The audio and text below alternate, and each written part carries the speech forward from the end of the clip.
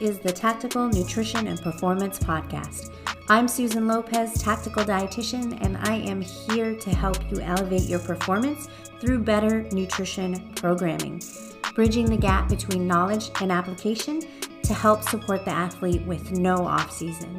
We are going to talk about everything from macros to stress to sleep and more.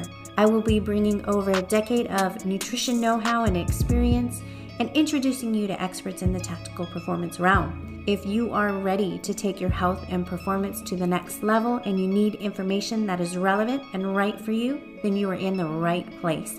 Let's get the show started.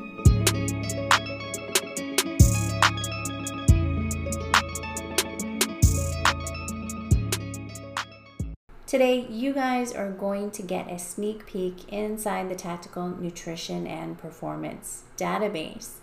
The progressive performance process is a method that we use inside the database to appropriately plan our training and nutrition calendar for the entire year to make sure that we are doing everything possible to enhance our performance, our readiness, our durability, and to optimize our health so that we can perform at much higher levels. Prioritizing your goals has to come early in the process so that we can make sure that we are using our time effectively. And I teach this method inside the database to make sure that the athletes who are utilizing the progressive performance process and periodization, that they are getting the most bang for the buck, that they're not having to do any backwards work. They're not starting from point D when they should be starting from point A. We like to put organization, we like to make sense of everything. So the progressive performance process allows this to happen. It allows athletes to start self-managing their nutrition, and it's a really great introduction into nutrition periodization, which is what we go into in the next lesson after this inside the database. So if you would like to learn more about nutrition periodization, make sure you check out the database. And I will also be hosting a free webinar in December that you can attend. The link is in the show notes. And in this webinar, I'm going to be breaking down the process and talking more about nutrition periodization. So make sure you jump on that and enjoy the episode. Let's talk about prioritizing goals during the progressive performance process. This is an important step to do before we actually lay out our periodized program. This step will help us to draw the roadmap for our programming based on the data that we collected during the self-assessment process. One of the common mistakes that I see athletes make is when we are running a training program, but their nutrition doesn't quite match up with the goal of that training program. Remember that an effective program, the training and nutrition should very closely support one another. The nutrition is supporting the internal environment that the training stimulus is going to do the work on. For instance, if we are attempting to run a hypertrophy program for lean muscle growth, this would not be an ideal time to run a calorie deficit. Typically, if we are wanting to run a hypertrophy program, which is usually characterized by high volume, then we have athletes who are doing high volume but also running a pretty significant calorie deficit. We can start to see the detrimental effects of underfueling. So this is going to influence metabolism negatively. Inability to gain lean muscle, you may even see body fat loss be stalled out. And that's because we're trying to do too many things at one time, trying to build muscle, lose body fat, perform at your best. And that's not always going to happen all at once. Now, there are some individuals who have limited experience in training who have not even begun to touch their potential in terms of peak muscle mass, performance, whose training age is typically pretty young. And when we're talking about training age, we're not necessarily talking about age in years. What we're talking about is the amount of time that someone's actually spent under the bar. So when you have a low training age, you still have a lot of potential for performance and growth. As soon as a new lifter starts to apply stimulus, they're going to see changes in body composition, and sometimes that happens even in the absence of solid nutrition programming.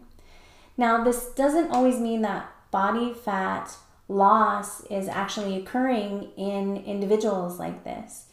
As they start to get those newbie gains and they're gaining lean muscle initially, this is going to lower their overall body fat to weight ratio. So they may not have actually lost any body fat at all. It's just changed distribution wise, it's changed their body composition. Another consideration is that when this increase in lean muscle happens, it's going to have an effect on someone's overall metabolic rate, especially if there's someone who's gone from being relatively sedentary to now having a pretty high physical activity level. In these instances, you might see increases in lean muscle mass coincide with decreases in body fat. However, in someone who has experience in the weight room, somebody who has a higher training age, somebody who has maybe been lifting for a good few years, who has some experience with managing their nutrition, they're going to be much closer to their potential than somebody like we previously mentioned who may still need some time to get to that point. As you get closer to your potential, you're really going to need to be intentional about how you're laying things out. You're not going to be able to play this mix and match game and think that you're still going to be able to see results. One, because you're really going to need to start emphasizing recovery, especially as a tactical athlete.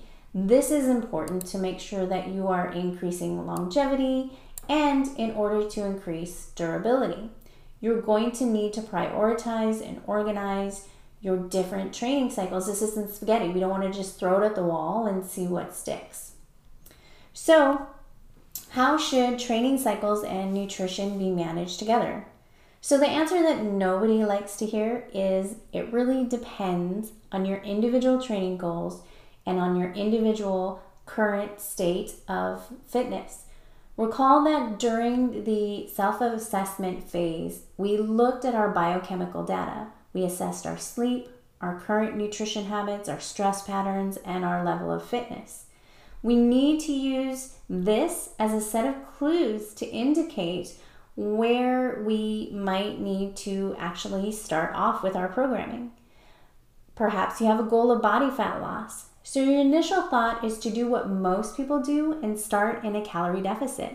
But this might actually not be the right way to start off, especially if you're someone who has struggled with your weight for some time, if you're someone who has struggled with keeping your nutrition consistent, staying on track, you've maybe gone through some weight cycling frequently, meaning you've lost weight and then regained it, lost, regained, lost, regained, or you feel like you can't lose body fat no matter what you do, especially in the presence of stress, then a calorie deficit might not be a great idea. You might actually need to start by reestablishing a healthy metabolism. What does this mean? What it means is we need to work on improving your metabolism so that it will act more predictably if we decide we need to go into a calorie deficit. The metabolism is an incredibly adaptable mechanism within our body, and when we're talking about metabolism, we're talking about energy metabolism, so calories in, calories out, and all the processes that happen during the digestive process to help keep us alive.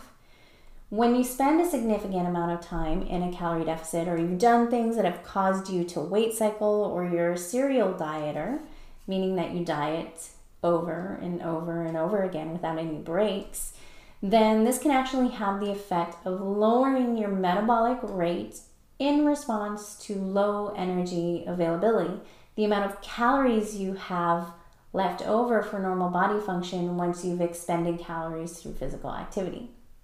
This can be a setup to a more severe problem That is often termed RED-S, Relative Energy Deficit in Sport.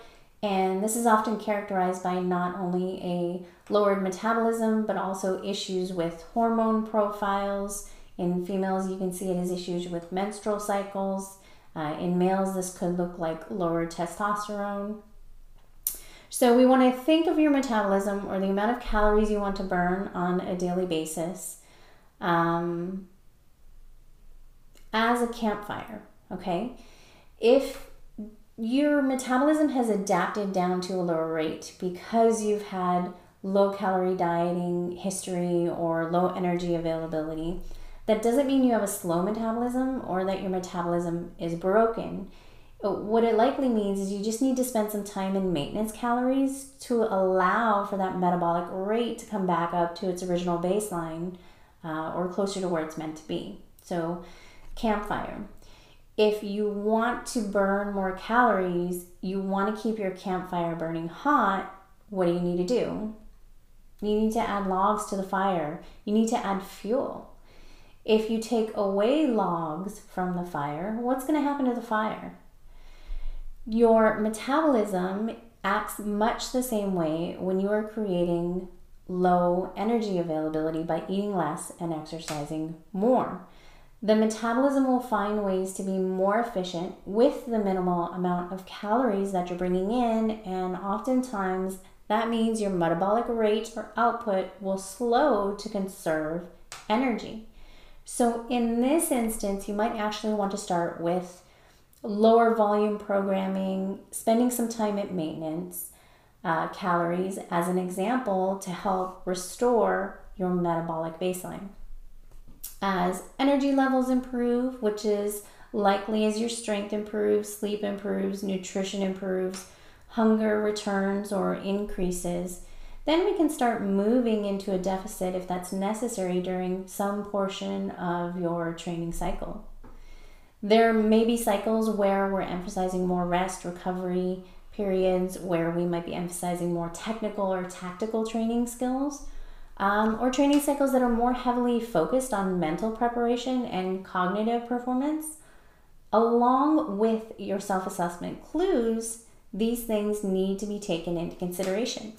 So when we get into the organize and periodize portion of this section, you'll need to also take into consideration any big annual events that are coming along during your year, whether that be a selection date, academy testing dates, holidays, vacation, anything significant that is either a milestone or a potential disruptor to your annual training plan.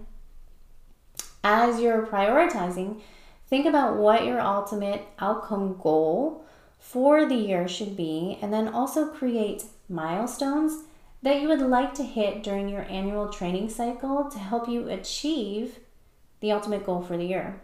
And make sure that, yes, you are creating SMART goals. Make it as specific as possible.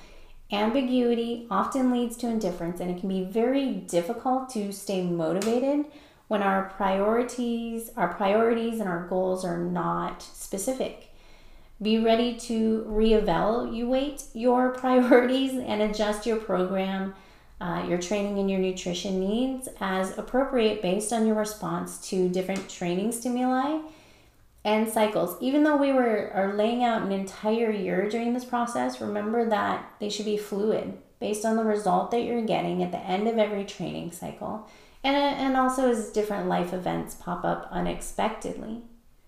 Avoid doing too many things at once, especially if you are relatively new to training and programming in this manner. Focus on one specific task for a short amount of time can be much better than spinning your wheels on several tasks and not getting the results you want over the course of a year. As you advance in your knowledge and experience programming in this manner, as you gain more confidence, then you should be able to exhibit more freedom in expanding your training and nutrition programming to more advanced levels, some that we're not going to cover in this particular section. So if I had to recommend something that's going to work best for the majority of you, I would say to start with maintenance calories, get your routines in place, Make sure that your metabolism is working effectively. Work on some of those other indicators that you identified during the self-assessment process that need work, okay? Make sure that your plan makes sense, okay? So whether that plan is weight gain, weight loss, a healthy metabolism, a predictable metabolism, we need to make sure that we are prioritizing appropriately.